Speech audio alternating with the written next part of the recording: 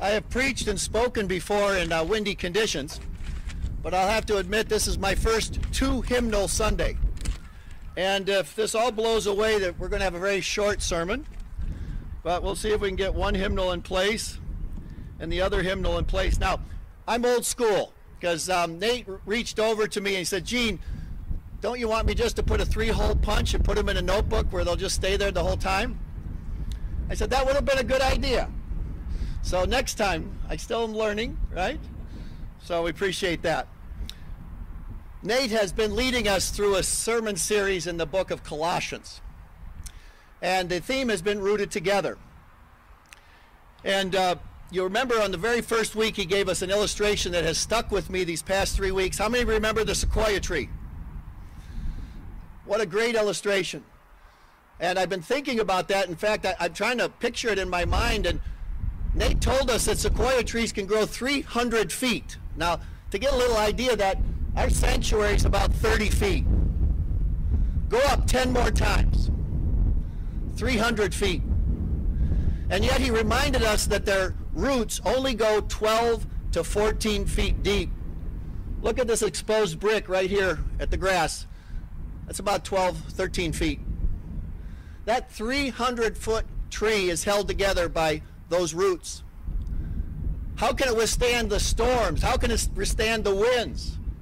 How can it withstand the catastrophes that happen over 3,000 years of its life? Well, Nate also explained that those roots don't go just down, but they go out. And they grab hold of the roots of the trees around them. They grab hold of those around them. And that's what holds them in place. And this is the picture of our church, the Church of Jesus Christ. We don't just put our roots down, but we put them out. And we hold on. And this is what anchors us in a world that is postmodern, post-Christian, that tells you there is no truth. But we put our roots in the truth that is found in the Word of God. That was Nate's very first message, that we have truth. Not only do we have the truth of the Word of God, but it points us to the one who is the truth, Jesus Christ. And that's what anchors us. And that's what anchors us together. And then Nate went on in that second week to explain not only do we put our roots in the Word of God, but we reach them out as we are contending, encouraging, and committed to one another.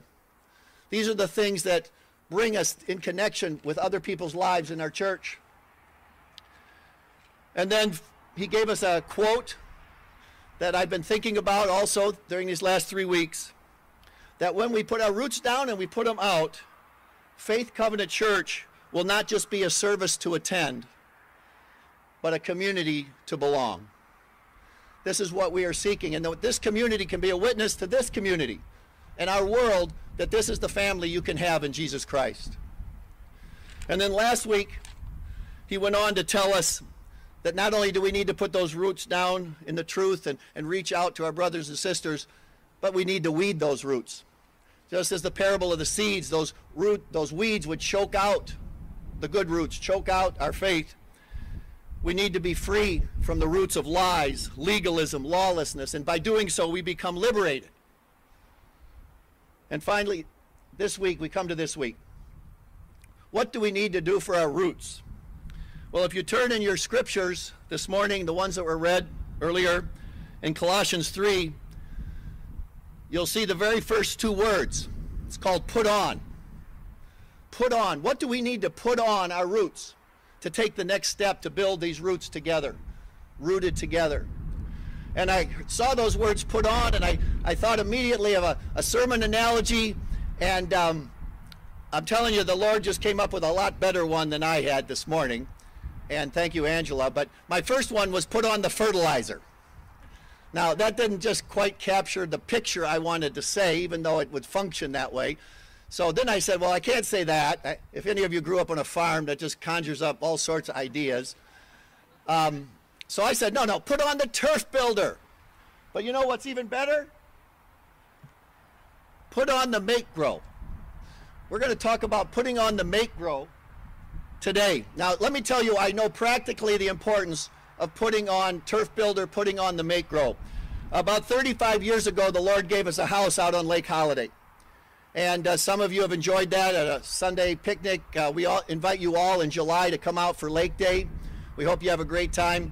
And those first 2 summers, we were enamored with the lake. We enjoyed the beach. We enjoyed the boating, all the fun we were having. And then my neighbor, who didn't live there just on weekends like we did, came over. He lived there every day. He said, Gene, I have to talk to you. Oh, yes, Albert, what's up? He said, well, your lawn is ruining my lawn. All your dandelion weeds and all your crabgrass, all this is coming into my manicured lawn that I feed and put on fertilizer. I put on the turf builder every year. You're going to put on turf builder. Here's the phone number. Here's the person that will do it. So for the last 30-some years, I've been putting on the turf builder. And I can tell you that the lawn looks much better. It requires the same kind of things that Angela was talking about. We need to put on more. We need to put on more. So what is it that Christ is telling us, or Paul is telling us, to put on here this morning that will make our roots grow stronger together? Well, if you look at verse 12 in Colossians 3, you'll see that there are 5 qualities. And in verse 13, there's going to be a 6th quality. And we're going to focus on this. Angela introduced them for us. They're qualities of Christ-likeness, qualities that we need to demonstrate to each other. Now, there's some of you here who are hurting. And you're going to say, I need those qualities shown to me. How can I show those qualities? Well, I encourage you, just as the widow gave her 2 mites, the least of the gifts, in giving her 2 mites, the giving what she could give, she was blessed above all others.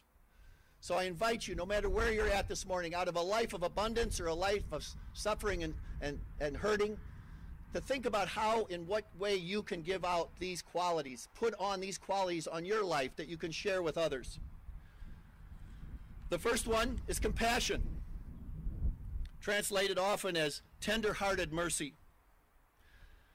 It's the one who's moved by compassion. Now, in our modern age of electronic communication, we see this all the time. We see it in our movies. We see it in drama. We see our hearts are moved. They're trying to get us to empathize with the hero. And we think, oh no, if we could only help, or I hope he gets help. And we have great compassion for that person on the screen or that person in the book. But God reminds us that we need to have great compassion to those people that sit right on this lawn with you and live in this community and are part of this country. How can we show compassion to real people? How can we take that emotion and say, yes, my heart bleeds, my heart is hurt, my heart wants to make a difference. I want to show compassion to that person. We need to focus on real people and real needs and real hurts. And when we do, the compassion of Jesus Christ will fill our hearts, and we'll say, yes, I want to do something about that. I want to make a difference. Now, as I go through each of these names, I want to give you a little exercise. We'll see how far you can get with this. But I want you to think and interact with me. Can you think of someone you know who demonstrates that characteristic? Or do you know someone who needs you to demonstrate that characteristic? Do you know someone who shows compassion or needs compassion today? And as we go through each one of those, I'm just going to ask you that question and then we'll circle back. Compassion, tender-hearted mercy, being moved by the needs of others. Second, kindness. Kindness is the virtue of a man whose neighbor's good is as dear as their own. Let me say that again. It's a virtue who is a man or woman's needs, a neighbor's needs are as dear as their own. In other words, if you need a meal, that's as much as if I needed a meal. If you need support, that's just like if I needed that support. If you need company, it's just like I need that company. It's someone who can identify needs and realize those needs are just as important as my needs. Hey, you take care of yourself. I got myself to take care of first. No, you have a need. I understand that's the need I share with you. I want to meet that need. And that's what kindness shows. It's reaching out and being aware of the needs around you. Are we aware of the needs around us? Can you think of somebody who addresses those needs? Is there someone that you need to respond to that has a need that you can fill? The next one is humility, often translated as lowliness. Now, it's interesting, and I'll tell you a little bit about how language has evolved since the Bible times. humility in the times of Jesus was almost always tinged with servitude. It was always like lowliness. Well, of course you're humble. You're lower than me. You know, I'm the slave master. You're the slave. I'm the master. You're the servant.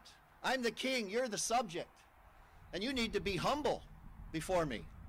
It always had that tinge. Barclay says this virtue is often one that was realized that we created by the church. The church created the modern concept of humility. Because the modern concept of humility is, even though we share an equal status as creatures of God, we share that we're sons and daughters of the King, I now show humility. Not because I'm subject, but because I am choosing to serve you humbly. A virtue created by the understanding of what God has done in his creation and in his church. Meekness and gentleness. Now, if that one needed some explanation, this one really is a stretch, so stick with me on this. Gentleness is the word that is translated in most translations. It's meekness, the same word that is used for meek, and the description of Jesus as meek.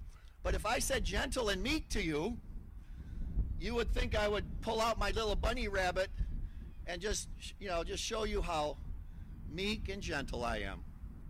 And that's a misunderstanding of what it meant in the context. Just as humility has grown to mean what it truly meant for us, this word has lost its meaning in the modern world. Let me tell you what Aristotle said this definition of this word was. Are you ready? This is a definition from that time from Aristotle. He said, gentleness is the one who experiences the happy mean between too much and too little anger. Whoa. This person is the one who knows how to show enough anger, but not too much. I think a much better definition of meekness is power under control. That's Jesus. Jesus could have called down 10,000 angels. He had all the power in the world. He could have done that on the cross, and yet he controlled that power to sacrifice his life for you and me. And yet when he saw people desecrating his father's temple, he could pull out the whip and drive them out. Power under control. Now, I have to share a little bit of personal testimony here. As one who is an acknowledged rageaholic, there's some of us here that belong to that support group, the Rageaholics Anonymous. My name is Gene. And, whoa! It's not supposed to turn the hymnal over. Okay, we're good. No, I can tell you when that anger is under my control, I'm just about 100% guaranteed to use it at the wrong time in the wrong way. But when that is under God's control, when it's under his control, that power under his control can be used the right way in the right time and withheld when gentleness and meekness needs to be demonstrated. This is what we need in our lives, to demonstrate gentleness and meekness. The fifth and final quality is patience. Patience. Why do we need patience? Well, we live in a fallen world. Everyone will disappoint you at some point. We are all broken. We are all broken in our failures in one way or the other. And those failures and that brokenness will live out in our lives. And you're going to have to be patient with me. I'm going to have to be patient with you. We have to bear one another's burdens. And so, not mistake weakness, but bear this as one who shows true patience. Now, I asked you to do that little exercise as we went through this to see if you could come up with a name of someone that demonstrates that, or someone you need to demonstrate it to. But as a good teacher, there's a lesson. You do the concept, and you do the illustration, and then you do the application. Well, I'm going to do the illustration. I want to go back over those 5 things and tell you somebody that I think of when I think of one or more of those qualities. And actually, I asked for some help. I called Rita Christensen yesterday. She's the head of our care team here at Faith Covenant. And when I think of these qualities, I think of Rita and her team, first of all. They have done hundreds of meals during this pandemic and reached out in many, many ways to people who were isolated and alone and restricted and under quarantine. and have done things and gotten groceries and on and on and on. That care team is wonderful. So I said, help me think about some examples of maybe people who demonstrated these kind of characters, these Christ-like qualities to build roots. And when I mentioned each thing, I said compassion. Who has had empathy for someone else that's demonstrated compassion? And one of the first names that came to her mind was Heather Carlson and Elsa. She said, Gene, they're not even on the care team. This is not even what the care team does. But they realized Heather and her young daughter Elsa have reached out to a senior who lost a spouse and decided to have lunch with them on a regular basis. In fact, it's such a regular thing that now Elsa's job is to call ahead and get the Subway sandwich order so they can bring the right sandwich.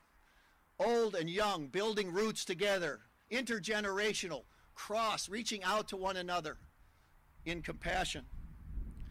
Or how about kindness? Actually, we came up with the same name right away, Sue Arseth.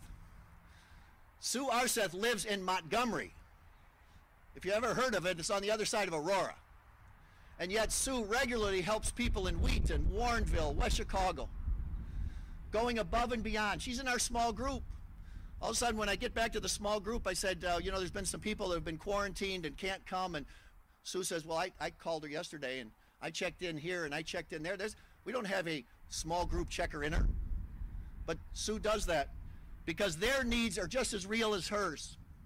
Their wants are just as real as hers. So I called her up yesterday afternoon because I make a habit to make sure I don't mention anybody's name in a sermon or a talk I'm giving without letting them know first. And so I called Sue. I don't know what you were doing yesterday afternoon, beautiful Saturday afternoon. I called Sue. Sue, can I talk to you? She said, sure. I said, what are you doing? She said, I just dropped off a meal for one of our seniors. And I'm just headed over to a family with newborns that can't get out because of the COVID restrictions with their children, and give them some company. Oh, okay, Sue. Well, could I use you as an illustration? Their needs are as important as her needs. Whose needs do you need to think about this morning that can be just as important as yours? Humility. Humility, realizing even though we're equals, or even that I may have status, I'm going to be a servant. I was a preacher's kid, and everyone would defer to my father. He was the pastor at Pastor Frost, and soon to be Reverend Nate.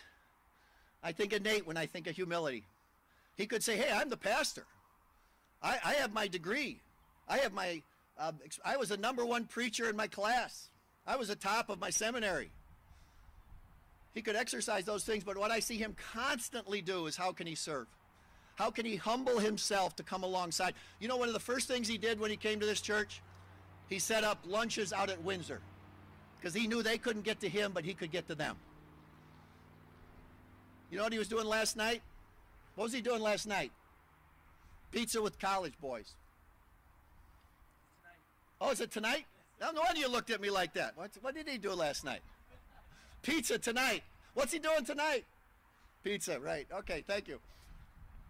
So when I think of Nate, I think of somebody who could exercise their status, exercise their position, and yet humbles himself to serve one another. Well, you all want to know what I came up with for meekness. Power under control. Emotion under God's control. Well, when I think about that, I think of Stan Austin. Stan encountered challenges and difficult decisions and circumstances, both professionally as a judge, but also in this church life. We all run into difficult times, difficult decisions, things where our desires conflict with one another. And yet I watch Stan so often step back and not just rush in and try to be deliberate and think about where do we need to push, where do we not need to push, where do we need to be gentle, where do we need to be consistent. This life of meekness and gentleness. And then finally, I didn't have to go too far for this. If you know what my lifestyle's like and what I get myself into and the crazy things I do and how I sabotage my own efforts many times and how I use 2 hymnals instead of putting things in the notebook, you'll think of my wife, Barb. Amen. Barb showed, amen. Barb, great Patience. Putting up with me. Putting up with the things I do and need. Showing patience. I use these examples to ask yourself, who can you see and thank and commend for demonstrating these ingredients? But more importantly, I ask you this morning, who can you show these things to? I hope one or more names came up in your community, in this church, where you work, where you go to school, somebody who needs these characteristics of compassion, kindness, humility, gentleness, patience. And some of you are having some names come to mind, and they're going to be difficult names because those people are difficult people. They're difficult to serve. Maybe they've hurt you on purpose or unintentionally. They've let you down. They've disappointed you. But there are people in your life that need your help. Well, they have one more thing, one more ingredient of building root. And if you look at verse 13, you'll see what it is. Verse 13. Verse 13. Bearing with one another, and if one has a complaint against another, forgiving each other, as the Lord has forgiven you, so you also must forgive. Did you hear the imperative? You must forgive. It's not an option. If you find someone that you resent or somebody you're holding something against, somebody who hurt you or caused you distress, and you find that there's still anger and resentment, and you're holding something against them, I'm telling you here, based on the Word of God, you must let go. Holding on is just like taking poison hoping the other person dies. You're only hurting yourself. You're only holding yourself back. You're only holding yourself back from these qualities being exercised in your life. We need forgiveness, to let go, to reach out, open our fingers so that we can reach out with these qualities. And so some of us this morning maybe need to forgive. Forgive as Jesus forgave you. Forgive as Jesus forgave the whole world. There's nothing done to you that Jesus hasn't already forgiven. And we forgive first. Christ died in that while we were yet sinners, Christ died for us. So these are the qualities that I think that are in our bucket. That if we use those qualities with each other, our roots will not only grow deep, but they'll grow out. They'll grow strong and they will grab on. But there's one more question for some of you sitting here this morning. Gene, I cognitively agree with everything you're saying. I get it. I know I would be happier if I would demonstrate those qualities. I know I would be happier if I would experience that and share that. I know I'd be happier if I let go of resentments and things that I'm holding on to. But where do I get the motivation? Where do I get that?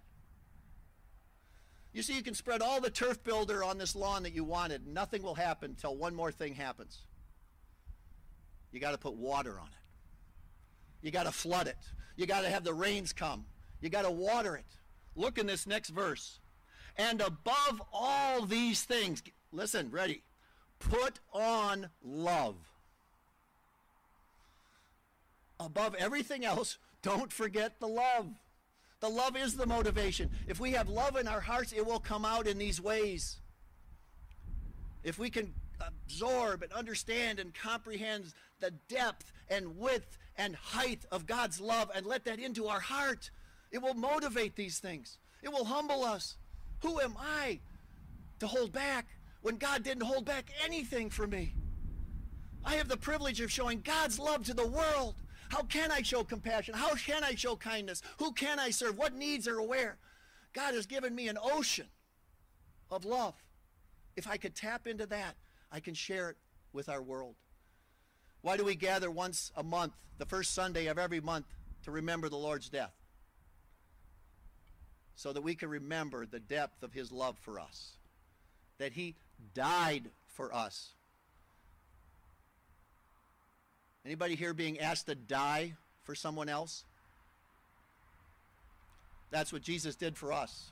In a few moments, that's what we're going to remember. As we have our heads bowed and as we pray, We're going to remember what God did for us. And we can simply ask, God, that love you showed me, will you fill my life with that love? Will you pour it over me? Will you allow me to forgive and let go and serve? I want to experience your love so that I can share it with others. And this is why we do it month after month, because we're human. We fall back. We get discouraged. We get hurt. We hold on. And each time we need to remember to come back to this love. Above all, put on love. Put on the turf builder. Put on the root grow. Put on the love. Let me close with this last verse that was read this morning.